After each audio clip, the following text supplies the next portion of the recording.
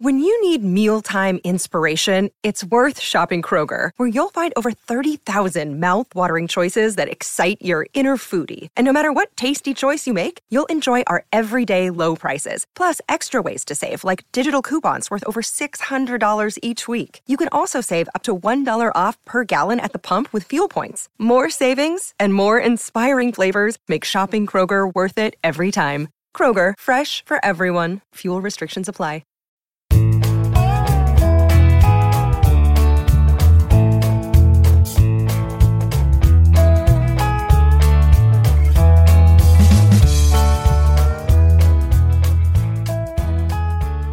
It's Monday, June 8th, and you're tuned in to the Cleveland Baseball Talk podcast. I'm Joe Noga, joined by Paul Hoynes, our Tribe beat writer. Paul, great to talk to you. We got a great guest lined up for later on in the show, Phil Miller from the Star Tribune. He's going to help us preview the Twins this season, when we get underway with a baseball season. But the latest today, we had an early proposal from Major League Baseball that went back to the players. 76-game season at 75% of their prorated pay. What's your feeling on this latest offer with a Wednesday deadline for the union to reject it or accept it? Well, I think it's a positive sign that the owners made a proposal, because the last time we heard from them, they were not going to make a proposal. The rejecting the players' 114 game season was, they said they weren't going to make a proposal after that. So that's the positive step. Maybe they can reach an agreement or some kind of compromise based on this. There's a little back and forth. That's always a good thing. But, I'm not sure.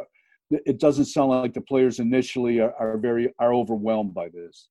Right. This isn't the sort of offer that's going to make things move at a rapid pace. I think the players have to take it back and consider it, but from the initial reactions that we're seeing, they're not real pleased, because it doesn't really move the needle. I don't think this offer doesn't from the ownership. There is talk that if this goes down, if this doesn't get approved, since we're beyond that June 10th sort of deadline where they wanted to start training camp, we've already seen them move the start date that they want to start games for back to July 10th. And it's sort of an indication that every day that goes by now, we're going to start losing the potential for games, because the owners are dead set on having everything wrapped up by the end of October. Yeah, I mean, that's, according to the March 26th agreement that the two sides reached right after the season was delayed, Manfred has the ability, the commissioner has the ability to name the length of the season. So, that might be right around the corner, or it might be a hammer that the Major League Baseball is holding over the players to get some kind of feasible deal done. If we go beyond much more than a week from today, and there isn't an agreement reached, or the ownership hasn't, come down and unilaterally implemented a 50-game season, I think that's what we're headed for is 50 games with the possibility of expanded playoffs. You're looking even more expanded playoffs than the 7 teams that were offered for each league. You might see 9 teams. You might see a double first round of teams that way. Is that something that would be more acceptable than playing 50 games and then jumping right into the postseason? I think, Joe, as many games as they can play, playoffs or regular season, whatever it is, they want to get to the postseason. It's obvious that's where the money is. Hopefully the owners, the lure of the owners offering some of that postseason money to the players will get some kind of deal done here. I mean, it's getting to the point, like you were saying, Joe, they just got to make a deal one way or the other. Let's not declare a winner or a loser. Let's just play baseball. Well, and the players are getting these little concessions here. As with this latest offer, they got a concession that said no penalties for signing free agents in the offseason this year. So ostensibly it would loosen up the free agent market, make teams more willing to sign free agents without knowing that they have to take a penalty in terms of draft picks, no compensatory picks that way. So that looks like a positive in step forward for the players, but it doesn't look like they're willing to budge off of the salary issue at all. So that's where we are right now. Yeah, I think the players will eventually budge off that prorated. Right. They've got to. I mean, if they want to deal, if they want to play baseball, they're going to have to do it. Maybe a number somewhere between that 75 and 100%. Yeah, prorated might satisfy them. All right. Well, let's jump into our conversation with Phil Miller from the Star Tribune in Minneapolis as we get set to sort of spend the next couple of weeks previewing the teams that the Indians will face in the American League Central if and when this 2020 season gets underway.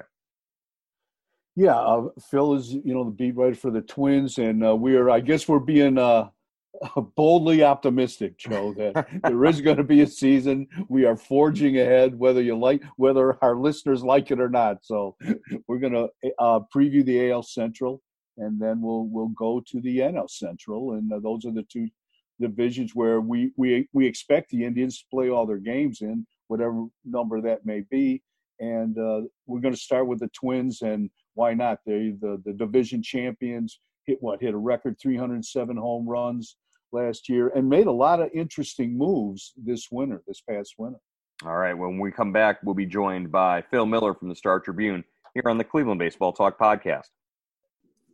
All right. We're joined now by Phil Miller, the Twins beat writer for the Star Tribune in Minneapolis. Phil, great to talk to you. Great to chat with you. And like you said, typical baseball season, right? Nothing changed, nothing different, nothing unusual going on right now. Well, it's been crazy unusual because for the first time ever in Target Field history, they have had perfect weather on scheduled game days in April and May. Never happened before. They would not have had even a momentary rain delay, not a drop of precipitation during Twins home games. I've been following the schedule religiously because they're using up all their weather luck. Well, I know that when the Indians were scheduled to open the season at home on March 26th, everybody said, "Oh, you better bring your parkas and your rain gear because it was just going to be awful." I believe back on March 26th, it was 60 degrees and sunny here in Cleveland, and we were all just sort of kicking ourselves over it. But other than the weather and other than the perfect conditions, I guess, what has this delay in the start of the season or missing the first half of the season, really made you miss out on that you were anticipating seeing with this Twins ball club? Well, the big one with the Twins is Josh Donaldson. They, for the first time in their history, really, they went out and got a big money, top of the line, big name free agent. Something that the Twins have never been able to do or been willing to do. And I think they were pretty excited about what he was going to bring to the team. And now I had to look up his name to remember him. Phil, you guys lose Cron, you lose Shoop, and then you bring in Donaldson. I mean, there's no drop off there.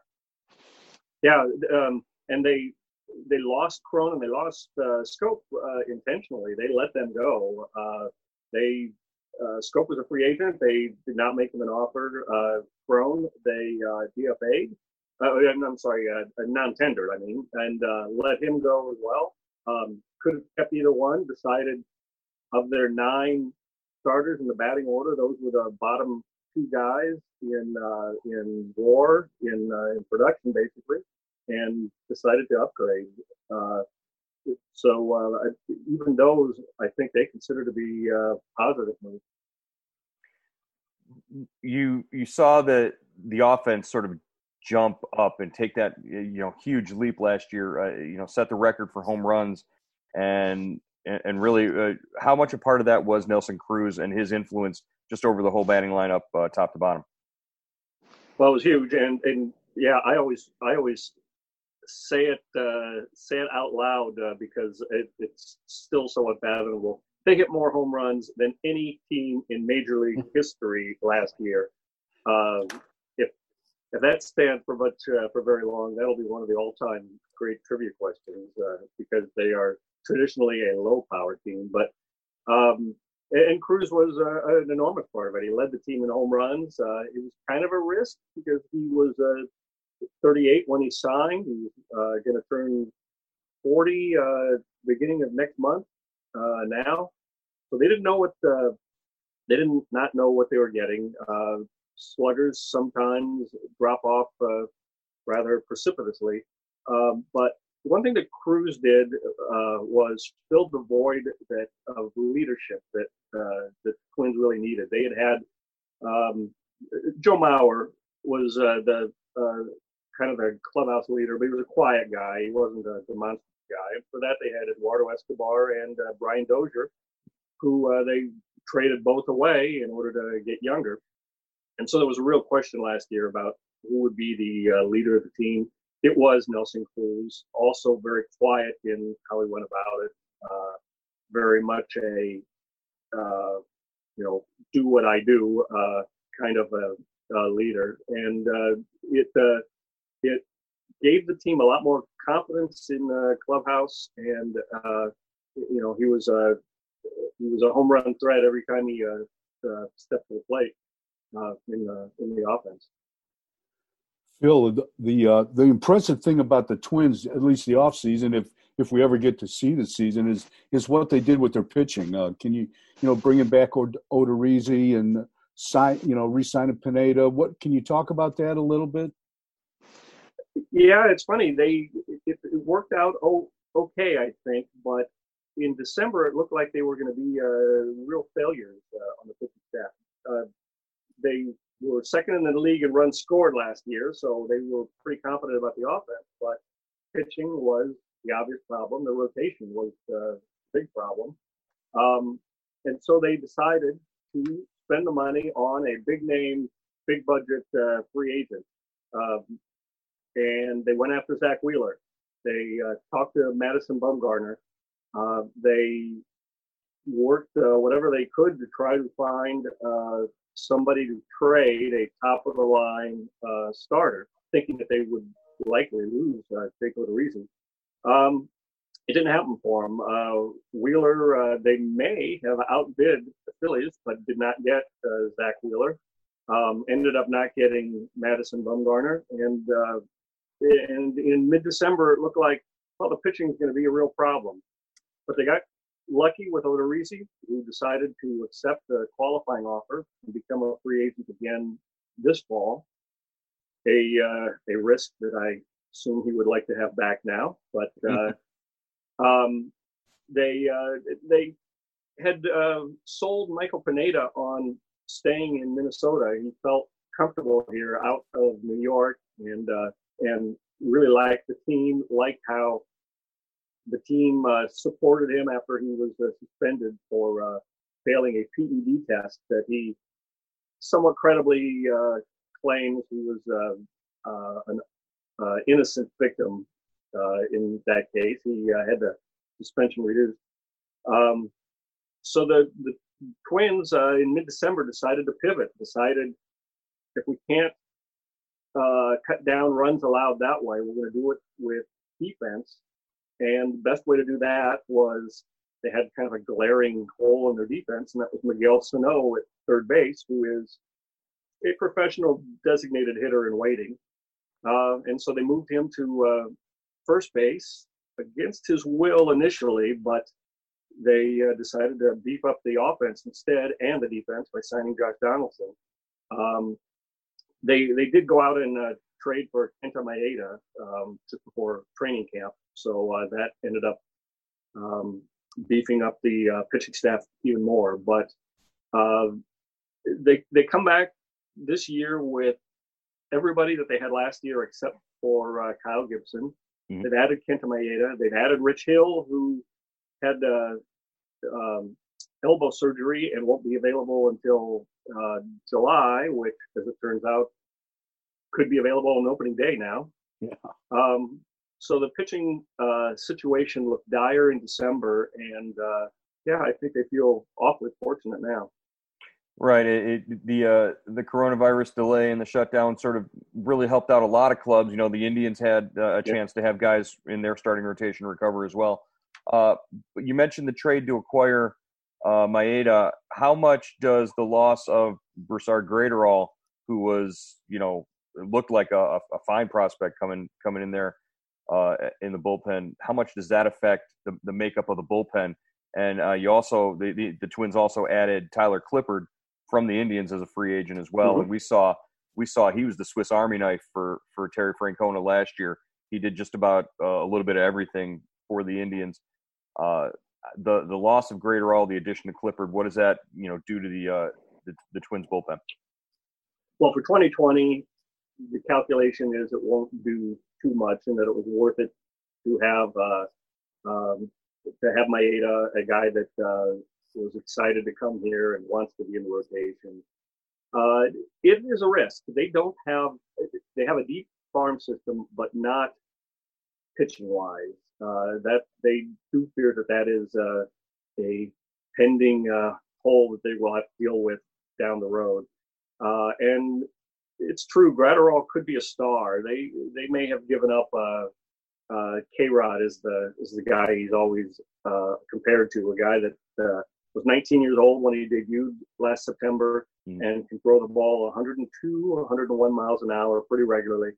It's possible that he will be a star for a lot of years. They felt like they had to give up something to get something, that they like the composition of their bullpen right now.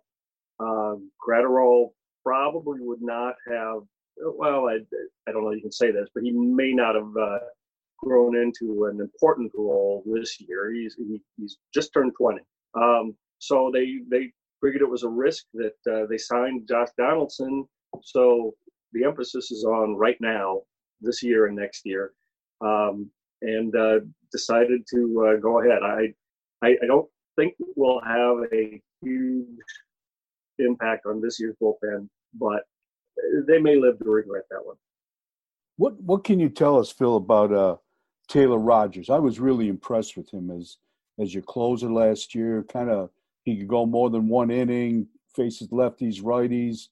He seemed to be very effective. Yeah, and very mature too.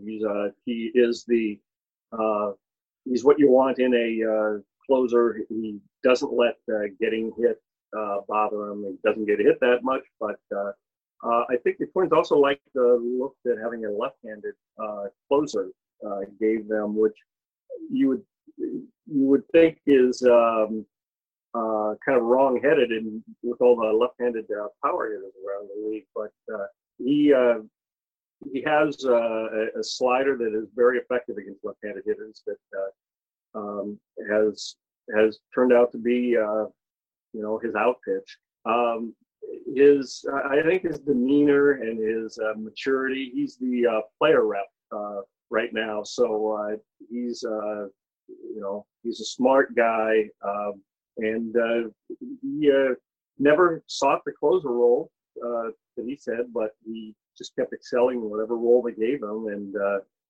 they tried him out, and it stuck.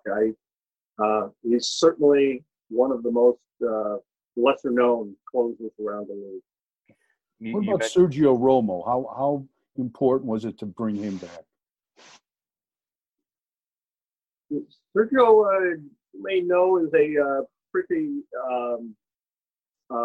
free spirit kind of a guy, and I mentioned how quiet the clubhouse could be. It was unusual for all the young guys they had in it. Sergio stirred that up a little bit. He's another guy like Clippard that doesn't need a defined role. You can throw him in there in the fifth, sixth inning if you need to, and he's fine with it. They feel like his experience was awfully important. It's a team that has virtually no postseason experience coming into last season, other than the guys they went and acquired, Cruz and Romo. So you watch him pitch and you think he's still getting guys out with it. So he's another great junk baller that the Twins have had a history of some success picking up and going in there. It's funny how much activity happens around Sergio's locker in the clubhouse every day. There are always guys sitting around in front of him, and that's another thing that you need in the clubhouse. You mentioned the farm system maybe not being heavy on pitching depth, but certainly position player depth. You've got a lot of talent there in Minnesota with Royce Lewis, one of the top prospects, being a guy who's thought of as a very high prospect at shortstop. Chances that we get to see maybe him, even if it's a shortened season this year, with rosters being expanded, there might be some sort of taxi squad where does he get a few at bats this year? The other guy that I was certainly impressed with seeing last year, his ability to get the bat on the ball, Luis Arraez, second baseman. Looks like you guys are set there at second base for a good long time with him. Yeah, Arraez was one of the lesser known guys, an unheralded guy who came in and, like I said, he had such an impact from June on that they just decided they don't need Jonathan Schoop anymore. Guy with 20, 25 home runs and let him go. Arraez is a natural leadoff hitter, a bat-to-ball guy, an on-base guy. He was their best on-base guy last year and really juiced up the lineup last year, even hitting lower in the order. I think he may end up being a leadoff hitter if we play this year. Royce Lewis looked good in the spring. He was hurt during training camp a year ago, and so they never really got a chance to see him with the big leaguers. He ported himself well this spring, and I think was going to start the season with Double-A, but with the thought that he would get to Triple-A this year. And then they have another couple of guys. The guys that are really close to the big leagues are Alex Kirilloff. He was an outfielder. They drafted in the first round, 15th overall, I think, in 2016. He looks like a pure hitter. Gets to all fields, has you make a mistake, and he has power. They also drafted 2 years ago. They drafted Trevor Larnach, another outfielder from Oregon State, the championship team, World Series, College World Series champion there. He was their minor league player of the year last year. He looked good. It said in spring training, he doesn't look ready for the big leagues. He looks like he's been in the big leagues for 3 or 4 years. He's a guy that would be up in the big leagues now with a lot of organization. Also an outfielder.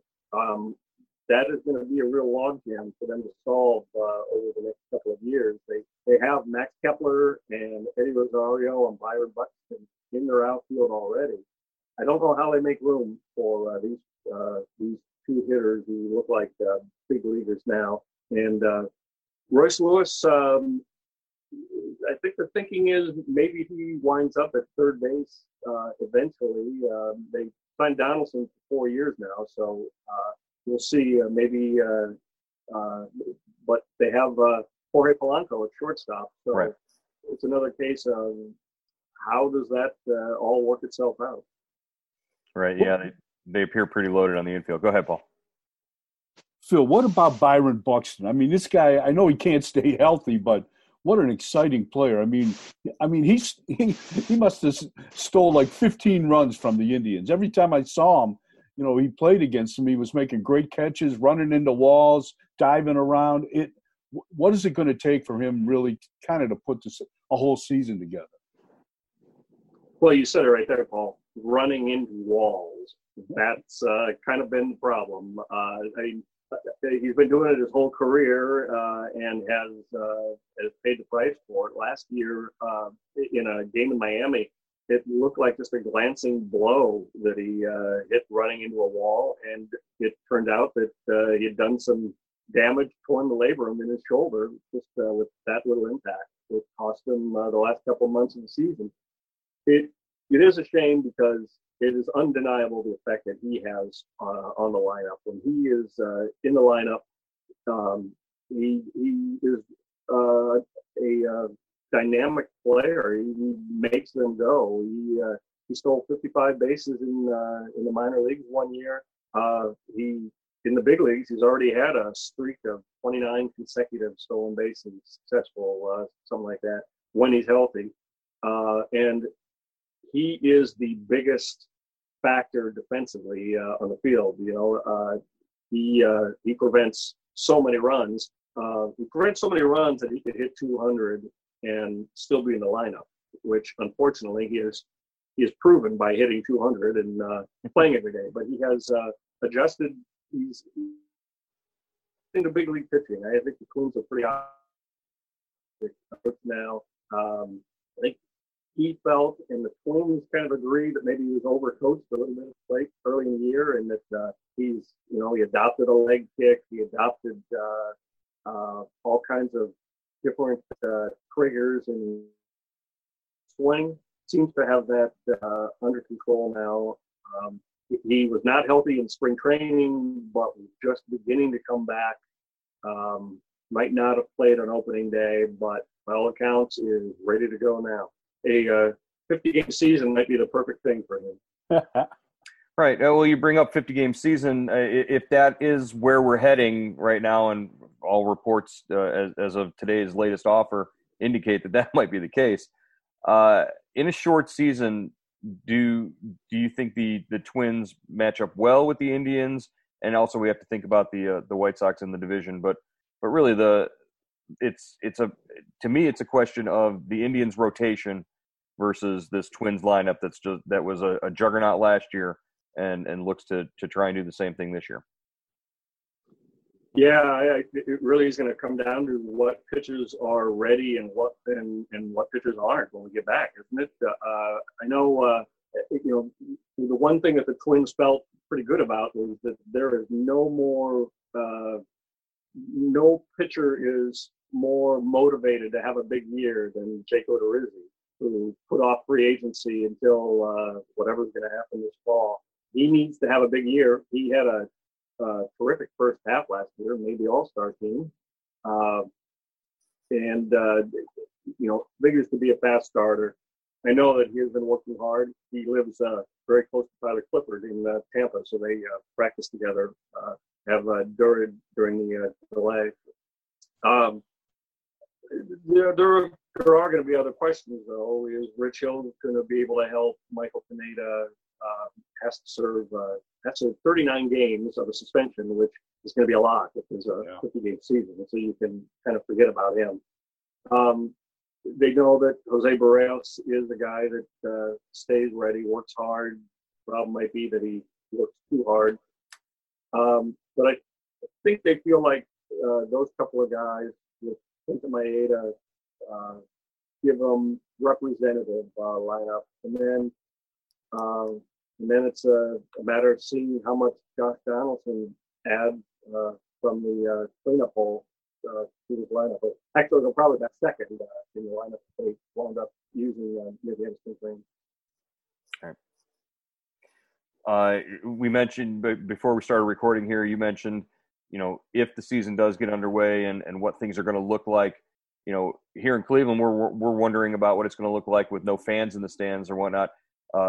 You have the additional concern there in Minnesota with the possibility of a police or security force, being disbanded at the moment, as of the latest reports. What's it look? How weird has it been, sort of tracking all of the unrest and the reaction to the George Floyd situation while trying to keep a sort of a finger on what's going on with baseball and then the Twins?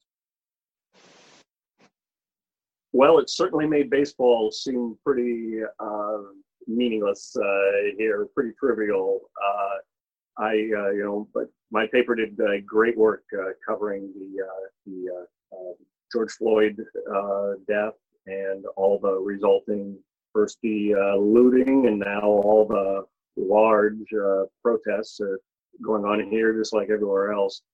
And meanwhile, I'm filling time writing, history pieces and previewing the Major League Draft. It all seems so trivial, I guess. But we're back at it. The situation in Minneapolis has calmed down considerably. It would be, they would have had, undeniably have had games canceled last week. They would have had a homestand under the original schedule, but there's no way they would have had any police to handle any of the security there. So those would have been postponements. It's still a concern. Obviously you need far fewer police for a game with no fans. So I think that Twins are beefing up their own private security in case that happens. I don't think they could have played last week, but I think they feel the situation is a lot calmer now, and that if the season does eventually start, they should be able to play. It does add intrigue to the question of do they want to hold camp here or in Florida.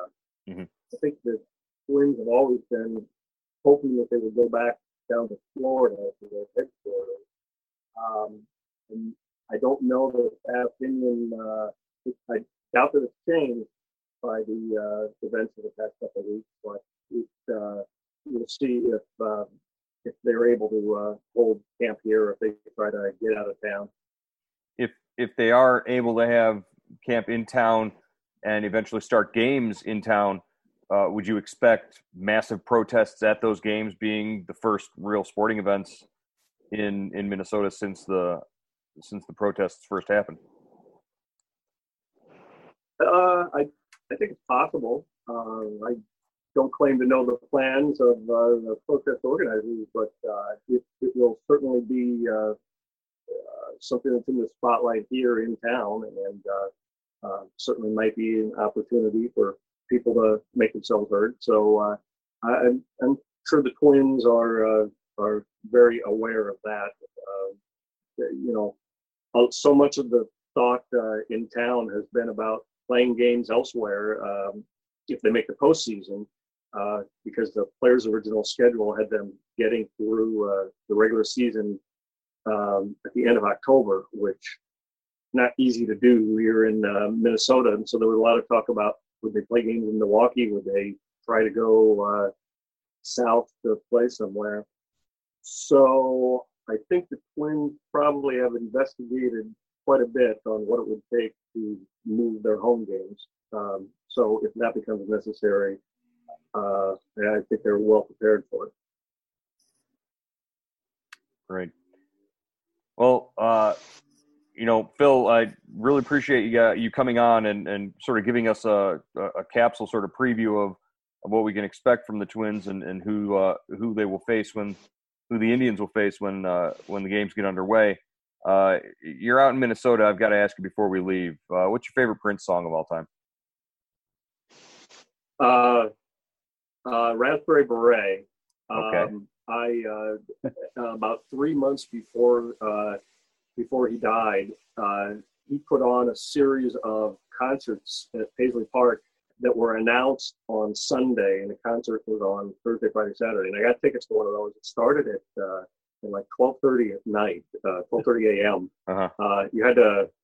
It was so Prince. You had to park at a park and ride and bus into Paisley Park to see him. But it was so intimate. It was just Prince and a piano, and kind of ripping on other versions of his songs. And I'll never forget hearing Raspberry Beret played on the piano with just him, and it blew me away, and it's been my favorite ever since. Awesome, excellent. That's great. Yeah, I think the Indians were in Minneapolis when they're playing the Twins when he died, if I remember right. They were. I was actually covering those games. They did the stadium in purple with purple lights and all that. So it was excellent. Right. It was actually it was a couple days after he died. We were in Milwaukee the day he died, which I remember that because we were in Milwaukee the day Michael Jackson died too. I remember this is like a haunted quest. Madonna better be nervous. Pop stars, yeah. Madonna better be nervous the next time the Twins go back to Milwaukee. We make that joke, a similar joke to that every year when we go to Milwaukee. There you go. All right, Phil. Great to talk to you. Thanks for taking the time here, and we'll hook up with you again hopefully soon. Thanks, Phil. Hang in there, Hey, buddy. Joe, Hoynesy. Thanks. Yeah, hope we see you real soon.